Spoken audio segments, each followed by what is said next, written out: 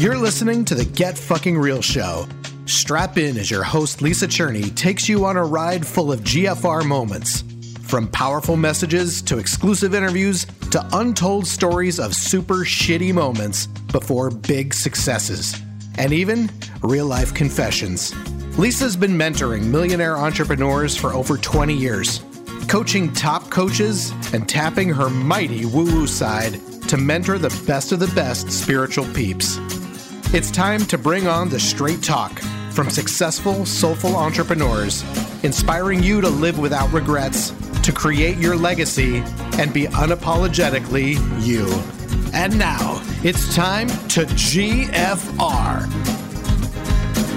Life is too short to be a slave to your own dream, 'cause I'm working too hard and I want to feel so alive. I jump out of bed because I love my life. Living on my terms, I know that I will thrive. Being myself, clarity will arrive. So I'll stand out and be J-U-I-C-Y. Stand out and be J-U-I-C-Y. Hello, welcome to the Get Fucking Real Show. I'm Lisa. It's so good to meet you. I hope to get to know you more as you listen to more episodes and possibly get connected with me through our GFR Squad membership. We get together once a month and we dive into our 12 GFR commandments. Have you heard about them? There's a link in the show notes, and it is the roadmap for getting real. And they are quite a hoot. And it's not a 12-step program. You just check them out and you pick the one that resonates with you the most. So for example, today's guest, who I'm going to talk about here in just a minute, his favorite GFR commandment is number 7, trust yourself, trust your gut. And each commandment comes with a question like this one is, what is my intuition telling me? What does my heart say?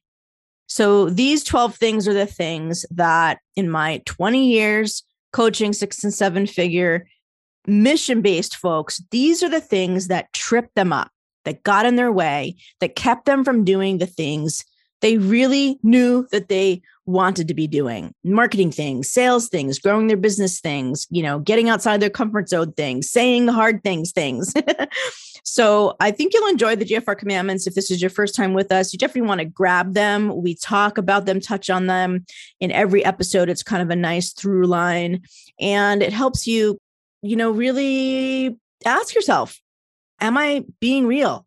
Where am I getting in my way? So I hope that you will get to know us better. Join the squad, check it out. Also link in the show notes. And our guest today, when I met him at a recent conference, we got put into small groups and we did our little intro thing. And when he shared his, I don't think I've ever felt more awe of words that somebody was saying, and they were just sitting there like still a whole person able to like communicate clearly. I was so struck immediately by his courage that I put in the chat, you need to be on my podcast. And so this is our interview. And here at the GFR show, we have a bit of a tradition of asking you, the listeners, a question right here in the intro that is sort of a theme that the show touches on and also has you sort of immediately drop into, how is this going to apply to me? So today's question is, have you ever thought, I'm never going to recover from this? If you have ever had that thought, I am never going to recover from this, this show will change your life and will give you hope no matter what it is that you've gone through. So our guest today is a gentleman by the name of Phil Cohen.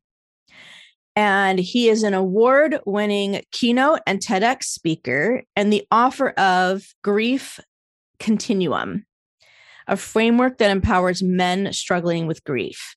Now, prior to being a grief expert, for over 25 years, he helped global technology startups grow and prosper through developing their sales teams. So a big shift, y'all. And guess what? It was a GFR wormhole that was the catalyst for his shift into his new purpose. And it started with being seated across the table from the Admiral of the United States Coast Guard, as he said to Phil something that no parent could ever prepare themselves to hear. He said, "Tomorrow, we will be holding a press conference to publicly announce that the search is being called off. I'm sorry."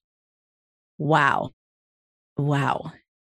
I want you to hear him share his story. I want you to meet Perry, his son. And Perry, I'm assuming you are listening and connected to your amazing father and this interview. So hello, and thank you for helping this episode get to the ear holes of the people that really need to hear you and your dad's story. Without further ado, I bring you Mr. Phil Cohen. Phil Cohen, you're finally here. I'm so excited. I'm super excited to be here, Lisa. Thank you so much for having me. You are so welcome. It's the GFR show, so we know this is going to be juicy. And I actually texted my husband within the last couple of hours just a little blurb from our interview prep. And I said to him, I hope this inspires some resilience, because that is what I really believe is what you are representing. It's what you represent to me. Does that resonate with you? Totally. You know, what's crazy is that just turned 50. So I'm like right on the borderline of people that love to get tattoos versus, maybe not getting them. So about a year ago, I live in San Diego now, Southern California. I was walking by a tattoo shop, and I always had in mind like this one tattoo I wanted to get on my arm, but no one was able to ever draw it for me or the right way that I wanted. So I never got it. I walked in, I started talking to this guy. He was Australian, and he was like, "Yeah, mate, we could come up with something." And I was like, "I just want you to put," I'm showing you now through my camera, the word resilience on my Y'all, those who are watching the video, it says resilience on his wrist. Oh my gosh, in this beautiful font. So that's my one and only tattoo. I love it. It's funny, I did notice it, but it's like in the video, I think it's not only is it backwards, but it's upside down. So I couldn't tell what it was. Yeah. Yes. Yeah. And my husband is going through a job, a career change. So he's in the job hunting phase. Hopefully by the time this airs, it's over. But, like, it's like dating. It's like, just brings up all your insecurities. And, it's such a thing. And so, so I shared with him sort of saying like, it is when we hear stories like yours, and I'm sure you're aware of that, it's sort of like, well, fuck, if he could, get through that, then I can get through fill in the blank. Totally. And, there's, the fact is there's, I think there's a good metaphor. I don't know if you've ever heard this one before.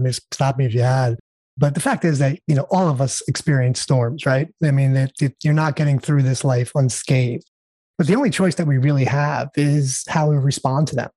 And one of my mentors helped me understand this by sharing a story with me about where he grew up, and then near the Rocky Mountains in Colorado. And Colorado is one of the only places in the world where both buffalo and cows can coexist.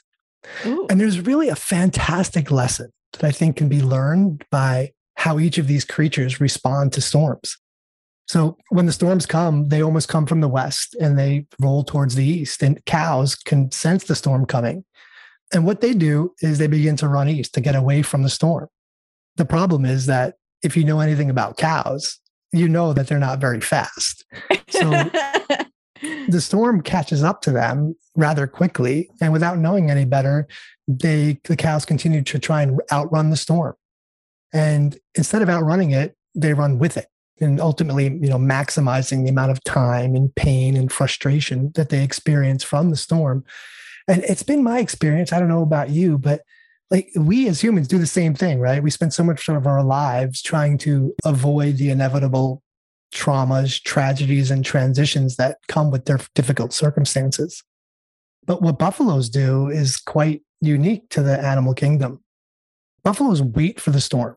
And when the storm crosses over the crest of the mountain, they turn and they charge and run at the storm.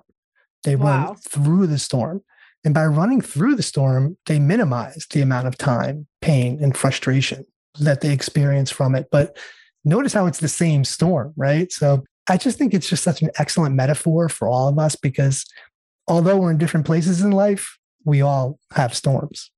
Yes. I love that story. I haven't heard it before, and I love metaphors. It's just so vivid. It really is vivid.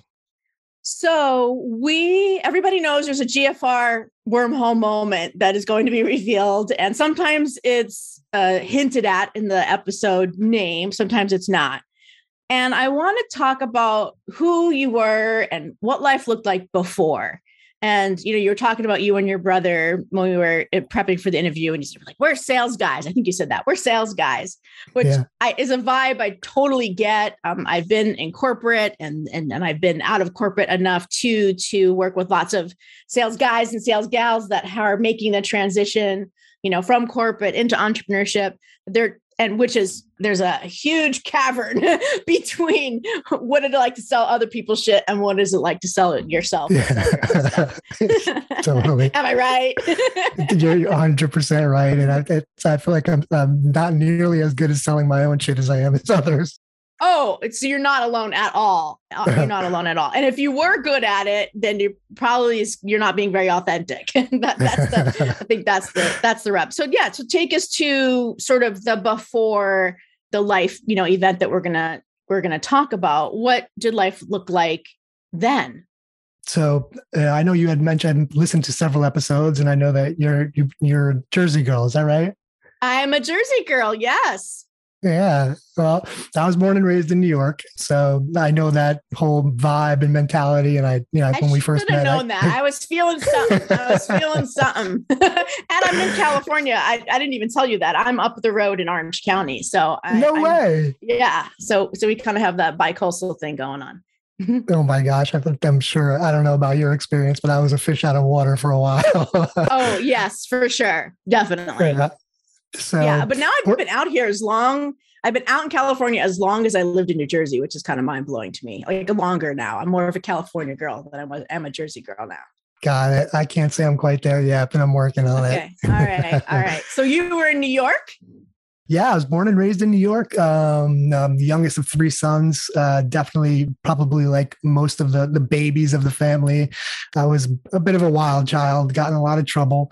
Actually, when I graduated junior high school, I remember I was called into the dean's office, and he said, "Phil, I want to congratulate you for having one of the worst records in the history from Warner Junior High School." I just used to think I was just a badass. I had long hair. I was into Metallica, that kind of thing. But I also kind of had if you've read the book, Rich Dad, Poor Dad, kind of had a very similar experience. My father was born in the Bronx. My mother born in Brooklyn. I was raised, upper middle class, not rich, certainly not poor. We took winter and summer vacations every year, but my dad was the kind of guy who would teach me how to fight, and how to be tough. And my best friend to this day, his father is an Egyptian immigrant, and he really taught me how to think, how to never take no for an answer, that there's always a way.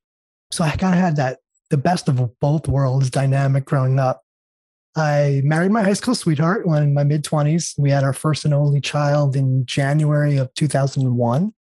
And I would say that was probably the happiest day of my life, because I knew that I always wanted to be a father. How did you know that? From, friends and family. And my brother, two older brothers, all had kids. And, I was just Uncle Phil, I just loved kids. How old were you when you became an uncle? Like 12. Wow. Okay. Yeah. That makes sense. Yeah, but I've just always loved kids. I love kids. I loved holding them. I love playing with them. And especially when they're younger, because it's just everything's so magical. It's just such a great experience. And I just knew that I wanted to be a dad. That's amazing. So how many nieces and nephews do you have? I have 7 nieces and nephews. Wow. Yeah. And you started your unclehood when you were 12. Yeah. What a beautiful experience to have in parallel with your own adolescence, which totally. I could see how that sort of imprinted, I want to be a dad. I want to do this too. That's very cool. Yeah. I always knew that. That's really neat. Where did you go to college? I didn't go to college. Forgive my presumption. I pride myself on not being presumptive, but I was. Great. I'm glad that's your answer. I will never do that again. That's no worries at all. I think, if I had the choice to ever go back, I would have loved to have gone to Wharton Business School. But at that time, like I said, I was a rebel. Like I just thought I could figure this all out myself. I had no idea what I wanted to do in terms of a field of study. So I likely would have chosen like some party school, to go and have a good time without really realizing. I love it. I love that you didn't go, that you wasn't resonating, wasn't your path, and that your parents, or nobody really forced you, and you didn't succumb to that. Because awesome. So you wound up being a sales guy. How'd that happen? Gosh, come from a sales family. My dad's a sales guy. Both my brothers are sales guys. And I just felt like, I was always good at it. I remember being, when I was in Pee Wee football and we had to go out and sell candy and things like that. I would just come up with ideas and ways to sell the most. It just came naturally to me. I feel like I was good at building a bond with somebody and then eventually transitioning to the sale. It was just something I really enjoyed and still do. I mean, if I could pick one skill that I think will serve people in their career, it would be to be good at sales. Whether you're selling yourself or you're, selling the widget or you're selling your own widgets, like what a great skill to have. There's no doubt in my mind that skill has helped me a lot in both my life and career. So I agree with you 100%. It's almost like I heard someone say, everybody should try and do stand-up comic, like go and do an open mic night. Just not that you're doing it to become a comedian, but just to be able to try and build and learn that skill and get past it. It's because, it's definitely helped me in so many different ways. Yeah. My daughter is in the improv comedy sports. So it's a comedy sports team at high school in addition to drama and stuff. But I just think like improv, like now there is a really valuable life skill to have. For sure. Sort of ebb and flow with whatever situation. And I think sales, it's not far from improv.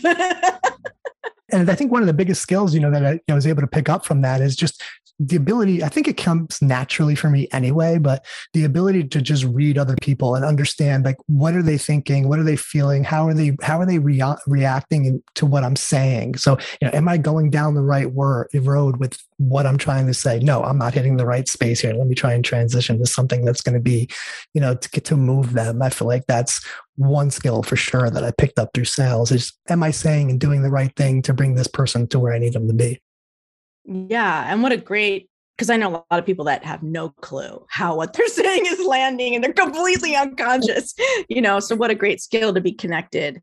In that way. So at some point though, you were inspired to do like a big career change. Like you were so tell us about what happened there. Yeah. So in July of 2015, my son, who I had previously mentioned, my only child, he and his close friend were last seen leaving the Jupiter Inlet on a 19-foot fishing boat. If you've ever lived on the coast, especially in South Florida, there's these fast-moving storms that come out of nowhere. And there was a bad storm that came out of nowhere, carrying heavy rains and winds of 40 miles an hour. And after learning about the storm and trying to reach both the boys on their cell phone, we weren't able to contact either of them. And the Coast Guard was notified. And possibly the most extensive search in the history of the United States Coast Guard ensued. That search lasted 7 excruciating days. The whole thing played out on social media, national news. If anybody on the East Coast that's listening to this, they would likely say, I remember that story. Neither of the boys were ever found, and exactly what happened at sea that day still remains unclear. So that transition, I did go, back to work for several years, and still, after trying to heal and through my process of learning how to heal, I realized that I was pretty good at talking to people about, sharing my story, and me sharing my story opened up people to share their story. And just, I don't know, I think I've got a very high level of empathy, like I said earlier, maybe reading people and understanding. And just being able to talk to them and share some of the things that I went through. And so many people, whether it was a week, a year, years later, would say, Phil, that thing that you said, that story that you shared, I want you to know that really helped me in my own healing. And just about a year ago, God put on my heart that this is what I want you to do. I want you to help empower men who are struggling with grief. And it had been there for a while, but I really didn't know what to do. And I'm still learning as I go. I often say I don't have a master's degree in psychology, but I've got a PhD in experience. So I transitioned. I quit my 6-figure job as VP of sales for a global technology company to pursue a career helping mostly men heal from grief. So you said that it was on your heart for a while, but it wasn't until you sound like more of a direct message. So what does it feel like when it's on your heart for a while? Like you just sort of like wondered or had an inkling or said, oh no, I'm not qualified for that. Or what was it like being in that in-between space? Really hard, really, really difficult to kind of completely have to change my identity, really, even though it's who I am. But to even do something as simple as change my profile on LinkedIn from Phil Cohen, VP of Sales, to I empower men struggling with grief, like that was even hard. So people would be like, you're what? What are you doing? Like, this is something completely new for you. And I'm still, it took a good year and a half, I think, for me to really get away from one identity to really own this new identity. And just a lot of imposter syndrome, a lot of who are you to be able to help other people. You didn't go to school, you don't know this, or you didn't do that. But now I don't feel that way anymore. How did you get to the place that you that you don't feel that way anymore? By doing it. Just by doing it, by saying, okay, and just surrendering to the fact that my belief is that this is what I'm put on this planet to do, is to help other people. And you know what? It's kind of like, so I'm Christian by faith. And oftentimes, biblically, there'll be stories of God will say, hey, I just want you to go and stand on this corner. And when you get there, then I'll tell you what to do. That's what I'm doing. I'm just following my heart. And I'm not sure where this is going to end up, and what the end result is going to be for me. I just know that I'm on the right path. That must be a good feeling to know you're on the right path. I think it's something that many people wish and pray for their whole life. I'm sure. And I truly believe that we're all meant to do something here in this life specific, so anybody that's listening, pay attention to that, pay attention. If there's anything I think that people would say, you're really good at this. And to you, it's like, nothing. Probably your purpose is probably somewhere in there, where you think it's just nothing for you, but other people really think you're good at it.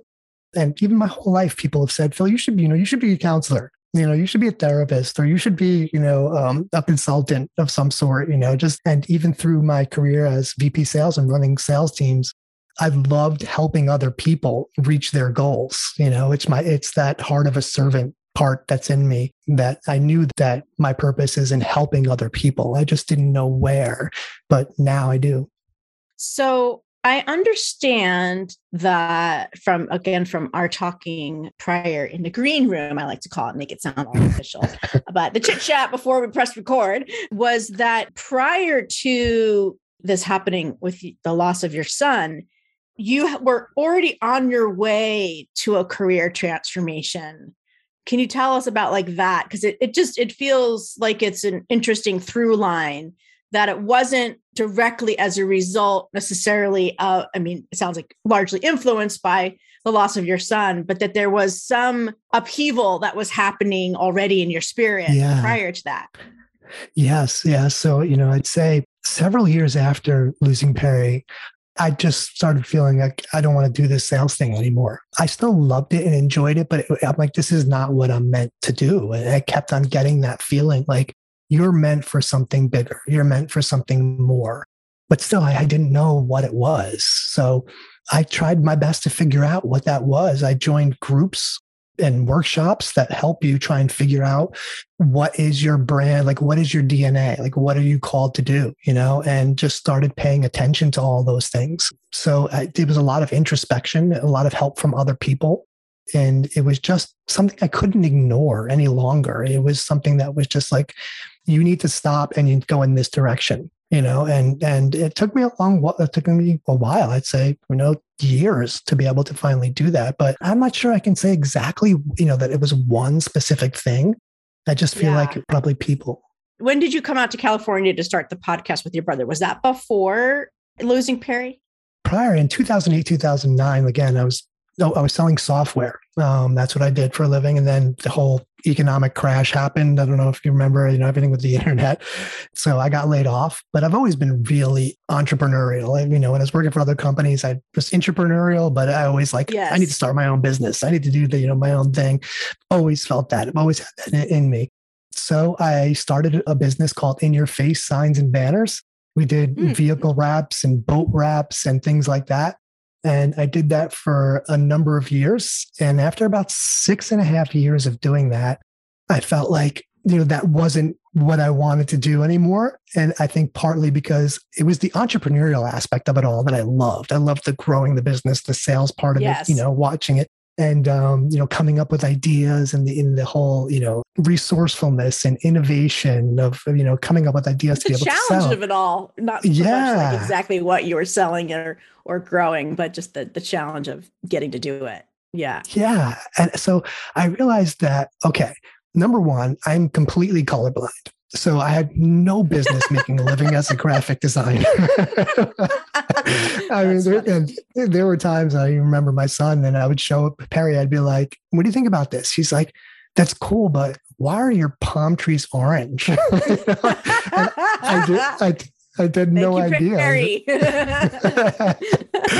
So, I didn't enjoy the graphic design part. I didn't enjoy the production part, watching everything print, preparing it all. And then I really didn't enjoy the installation part of it, the actual physical labor of it. I just enjoyed growing and building a business. But while I was doing that in my office, I always had podcasts playing. I loved listening to podcasts. And there was this one specifically called Entrepreneurs on Fire with John Lee Dumas. He started to share how he was growing his business and how he was making a living doing this podcast. So my oldest brother works for Tony Robbins, and he is really super off the cuff, really funny. And I'm like, bro, we need to start a podcast on sales. I'm like, we could do this. And back then, 2015, he was like, well, what's a podcast? He had no idea even what it was. I explained it to him and I'm like, I'm going to fly out there. We're going to get this thing done. I'll do everything. You just sit down with me and let me run it all. So that's what I did. I picked up and I moved to San Diego temporarily, at least so I thought at the time, and started down that road of trying to do a sales podcast with my brother. Yeah, that's awesome. And that's kind of what I was noticing from your story was that the change in your life and in your career didn't just start when you lost Perry, and that it was already in progress. There was already a restlessness. There was already you were already inspired to have your own voice and doing something and having your own voice about it. Totally. Crazy thing is I always pictured speaking, like whether it would be, I don't know, on a stage or on a podcast or in some way, just being able to talk to people, but with the heart of being able to help them in some way. Like that is my goal, even after I did a TED Talk, that went live about a month ago, and some of the responses and people have sent me emails and letters. And even at that day, I'll never forget because there was only 200 people there because they'd held a lot more, but they would only allow 200 people. There was a woman that came up to me. Several people came up and said, great job. You did a great job speaking and I love your idea and that whole thing. But this woman came up to me and she grabbed my hand in both of her hands. And she said, Phil, I lost my father about a year ago. And what you just said helped me so much. She's thank you so much. And she had my hand in her hand so tight, I didn't even try to pull away because I felt like she didn't want me to pull away. And she started crying and I started crying. And I'm like, this is what I'm meant to do. Like the money is important, but I feel like that's just going to come with just the message that I want to share. It's right now, I just want to focus on helping other people and see where that takes me. And just, I know that when I felt that, when I spoke to her, this is what I'm meant to do, is to help other people. When right now I feel like it's through the grieving process. I love the money will come with the message I want to share. And that's a beautiful statement in and of itself, one that I am embodying more and more in my life. And coming from a sales guy, that's a very transformational place to live into. Yeah. Because that's the sales money's the focus, right? It's all about that. So it's all about the revenue. Yeah. Yeah. So I read a recent Wall Street Journal article where you talked about your son coming to you at a certain point in your grieving process. Could you share that with the audience? Absolutely. So, I spent years really trying to figure out, what am I supposed to do? Like, I had no idea how to handle this. There's no preparation or class that you can take if, some kind of tragedy like this occurs.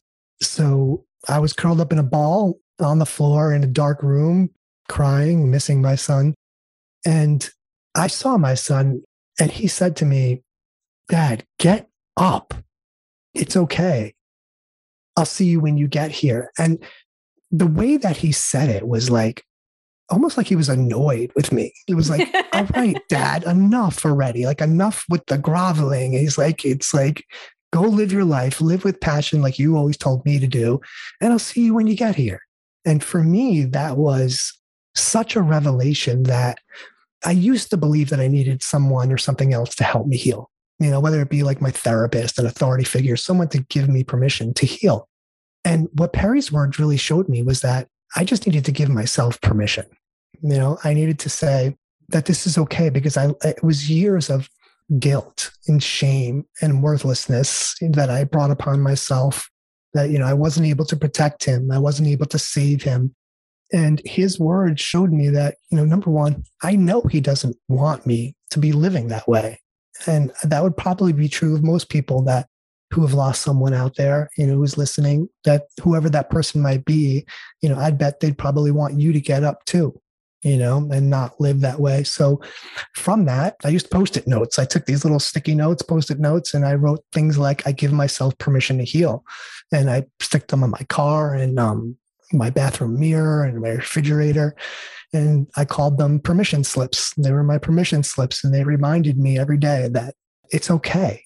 It's okay for me to heal. It's okay for me to get better. It's okay for me to go and live my life and to enjoy life, as opposed to just holding myself accountable. How quickly was a transformation after that experience? On a scale of 1 to 10, you were at a 2 in that moment. And then like within a week you were, I don't know, was it sort of that kind of dramatic, or was it slower?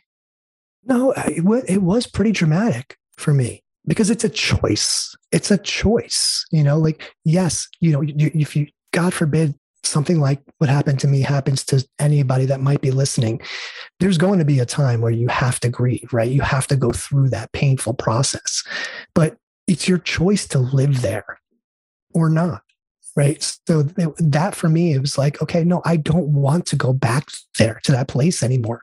I don't want to live in that dark room on the floor, curled up in a ball anymore. And I still, to this day, cry because I miss him so much. I hear something or I'll see something. And that's okay. That doesn't mean that, hey, are you supposed to reach acceptance and then you're supposed to be good? Grief doesn't work like that. At least it doesn't for me. It was pretty transformational for me at that point, because anytime I found myself going back to those negative thoughts of, you should have done this or you should have done that, it's a choice for me not to focus on those things. So I think I went from like a 2 to like a 7. It doesn't mean I stayed in a 7. I probably was slid back and forth, but that choice, that decision changed everything for me. That's amazing. Dad, I love it. Get up, Dad. It's okay. I'll see you when you get here. Yeah. I can just totally hear it's like some teenager, attitude kind of voice. Totally. And that's exactly the way it was. And, Perry's natural state was one of laughter and one of enthusiasm. For me, I know that he wouldn't want me living that way. Yeah. How long after his passing was this? Probably close to between 1.5 years to 2 years. Okay. And so, and this was, the incident happened 7 years ago. So this was a couple of years after that. And then about a year ago is when you decided, like, that's it. Like, I'm making this career change official. I'm changing my LinkedIn profile. This is what I'm doing. Yeah, that's right. The feeling was there, probably a couple of years before that. Like, this isn't doing it for me. This isn't fulfilling for me, doing what I was doing, that I need to be doing something bigger and better. And I felt like in my spirit that I'm meant for something bigger and more. Yeah. Then it took me a couple of years to actually do it. Yeah. I call it wormhole certified. Your wormhole certification to me is more than, like you said, it's PhD. And in my book, it is as valuable as studying for years and years and doing the dissertation and doing the whole thing. When I heard you share at the event that we attended and we were in small groups and we did our little introductions and you shared, I was like, I have to have it on my show. Like that was like the immediate response, because the people that are on the show, they've been through something big, on whoever's judging big or small, excruciating, unfathomable, and they've come out the other side and their work is now related to it. So it was textbook, you qualified, but just also because I just couldn't fathom how I would ever deal with that. And I'm sure you hear that all the time when you share that people are just like, they can't even imagine. I do. And even for months and years afterward, people would say, like, how are you walking around right now? Like, how are you even here? Like, I would be doing this, or I'd be doing that, or I may not even be alive, after going through. And, some medical experts, have argued that losing a child is possibly the worst thing that a human being can endure. So yeah, people didn't understand at first. And I can't really say, I think a lot of it has to do with my faith. Faith played quite a bit part in my ability to get through it. But yeah, people often still say, like, how were you able to get through it? And, I share with them how I did it. I just want to touch back to him coming to you and saying this to you. So can we play a little bit with the woo-woo-ness of that? Yeah.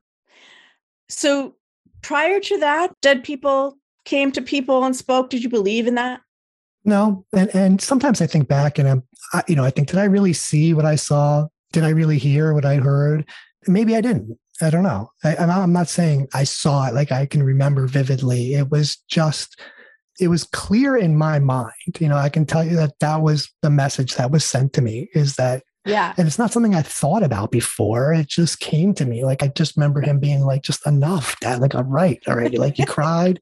Now just stop, Yeah. And it sounds like you don't really care whether it was him or not. Like, it doesn't even really matter. The impact it had on you was what it was meant to have on you. For sure.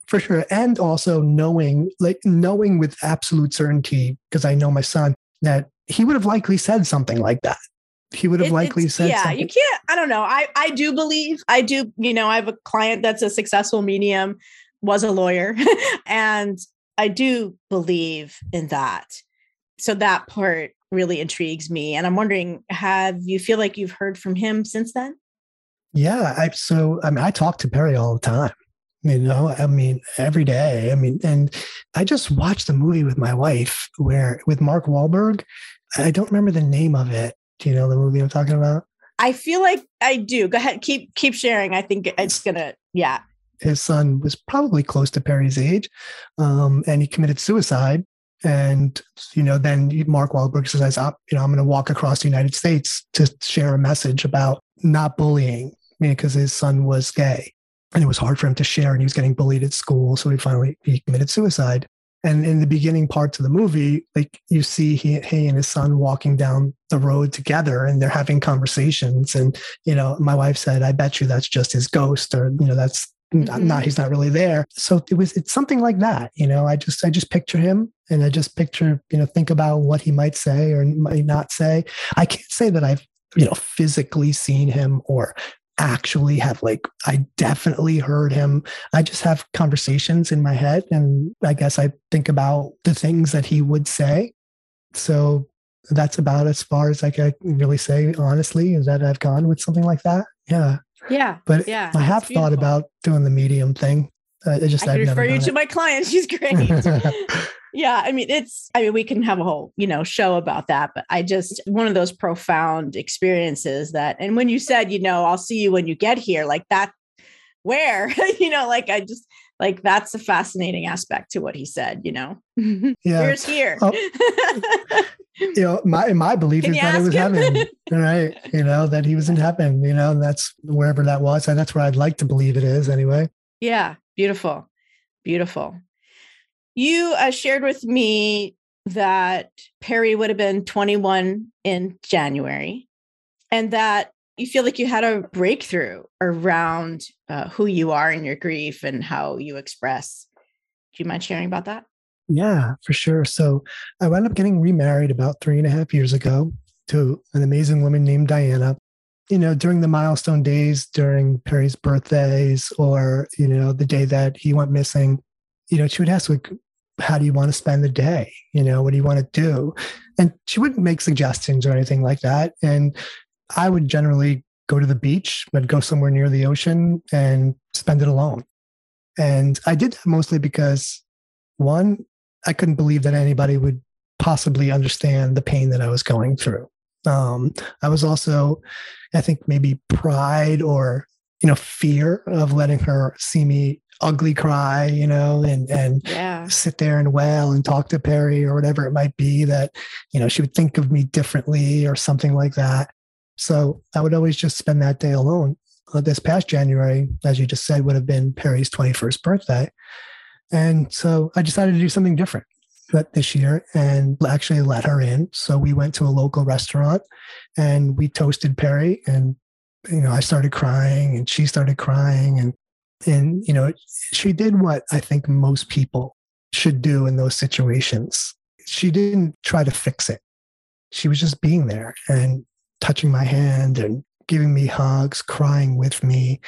And coming home from that, I found this, profound sense of peace and healing in being able to share that with her, even though I've shared maybe because I've gone to therapists, I thought, hey, I should probably go see a therapist at some point, because I didn't know what was going to come up later in my life. No one taught me how to deal with this. I never was able to really share with them like I shared with her and just kind of let it all go. Being able to just open up and finally be able to share with her, I came back and I realized that I was doing myself and her a great disservice by not sharing with her. So, I think that if anybody's out there that has, someone that loves them, showing interest in spending those milestone days with you and you trust them, let them in because there is a level of healing that I was never able to experience before doing that. Oh, amazing. Thank you for sharing that. It's so profound. And like you said, it's, especially for men or people that are very much in their masculine energy, there is that feeling like I should just deal with this myself, sort of like I don't need anyone kind of energy. What do you say? You know what I mean? There's nothing, how do you deal with it with somebody? It's just that, so you feel like, okay, I want to go and spend this day and honor my son and, but there's nothing that somebody could say. There's nothing I really want to say to somebody else. It is what it is, and I just didn't, as you mentioned, the masculinity. And I said, I grew up in New York and grew up with a dad that grew up in the Bronx. And I don't think I've ever seen him cry, Yeah. So crying was never really something. Yeah. So for this final part, I would love for you to share in your now work with supporting men through grief and your grief continuum, which we're going to play with a little in our bonus segment for the GFR squad. What is it that you feel is unique to a grief journey for men that really has you feel called to specifically support men? I think, most men have no idea how to grieve. This is something that we've never been taught. Do women know how to grieve?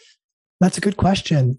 I think for them to share, I think is easier, to share how they really feel. And I think women generally are more supportive with one another, especially I've met many men who've lost a child. And what happens is, as a culture, we have a tendency to gather around mom. And I totally get why that is and support why that is. But dads normally get kind of pushed to the side a little bit when something like that happens, and I've also found that the last person that they want to talk to is their wife about how they really feel and what's really going on, because they feel like they need to be the rock for them, right? So instead of opening up and sharing with them, it's more like, I got you. Yeah. So I think, men have, and it's also, as culturally as men, we're like brainwashed to believe that real men don't cry, right? That we're not supposed to share emotions or seek therapy and things like that. So I think, that's a mistake. Yeah. I never really thought about the tendency for people to gravitate to supporting the woman if a child is lost or the mom versus the dad. Yeah. And then I imagine that then that just reinforces the male person to feel like, yeah, right. Like the society or the community reinforces the story that she's the one that needs consoling, and I should be strong. Exactly. That's exactly right. I think not that you'd ever want to, but if you know somebody that's lost a child and you go to a funeral, you'll see that play out in 99% of them, that exact scenario. Mm-hmm. Interesting. I so appreciate that perspective. I pride myself on not falling into patterns generally of society. So I appreciate having that perspective. Thank you for that. What do you feel is the future for your work in this area? Like when you really see the pictures for like what is meant for your purpose, what does it look like? Just in general terms, what does it look like? As you sit up taller in your seat. I see myself speaking. I see myself on stage somewhere. Maybe it's at churches, maybe it's at certain events for men and women. And like I said earlier, I don't know. I really don't. I don't know exactly what that picture looks like. I wish I had a crystal clear picture of exactly what that is so that I can know that I'm moving towards it. But, in my mind's eye, I see myself speaking to people, and whether that's through a podcast like we're doing now, or whether that's on, a physical stage, and just hearing it and listening and reading to the people who are appreciative of maybe one thing that I said and how that's helped change them. For me, that's the money. That's the reward. It's not so much the physical dollars, it's the changed life or the changed perspective. And that's what I'm shooting for. Yeah, it's the woman who grabbed both of your hands after your TED talk. Yes. That's what I live for. That's what I want more of. Yeah. Well, I have so enjoyed this conversation.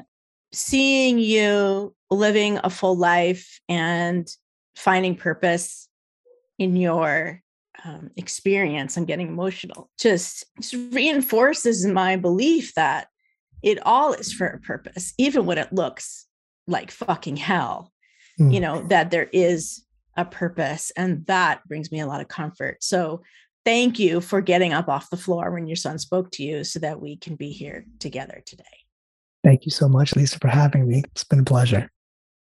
I know that you're not the same person you were before you heard Phil's story. I know I am not. And I feel like it's perfect timing for me personally, because my daughter is 16. She just started driving, and it's just the beginning of that independence phase where she's off doing stuff, on her own. And oh my God, to breathe through the fear and reframe it and create, just yummy feelings about her in this new phase of her adulthood. I'm just inspired by spending time with Phil and being grateful for my daughter and what we have. And I hope and trust you have maybe some gratitude too that you found through hearing his story. So his gift to our audience is a free one-on-one call with him. He calls it the Game Plan Call. And it's for people that are interested in possibly working with him. It's a 30-minute session. It could help you understand what's happening in your grief process. He also has a lot of other gifts to share. And we sort of talked about that a little bit in the afterwards. And so I would guide you that if you just feel like I'm supposed to talk to him, that you do, whether it's directly with grief or something else that is has to do with courageous change in your life. I think you will be changed having a chance to talk with him one-on-one. So the link to his calendar directly is in the show notes. And he also, guess what? If you've been with us before, you know what I'm going to say next. He did an amazing training for our GFR Squad membership group. And it's called Top 5 Things You Can Do with Your Grief. Because a lot of people are like, what do I do? What do I do? And so he covers 5 powerful things. He speaks about them very eloquently. And, you know, he talks about the first one in the interview, which is the decision that he made to really shift where he was. So that's the first one, but there's 4 more steps. And if you're a member of our GFR Squad, which is only $20 a month, by the way, you get all the bonus trainings from our guests, and you get to hang out with me and an awesome group of people once a month on our community confession call, where we just pick one of those GFR commandments and specifically the question, and we just talk about it. And people, sometimes you don't even need to be on camera. You don't need to participate in the confession part. You could just be in the space of people speaking their truth. It's very inspiring. You can post in the chat if you want. But if you like those GFR commandments and you really want to practice them, that is what the GFR Squad is for. So I hope you'll check it out, gfr.life/squad. Make sure you get your commandments at gfr.life/12C and take advantage of Phil's generous offer for a free game plan call.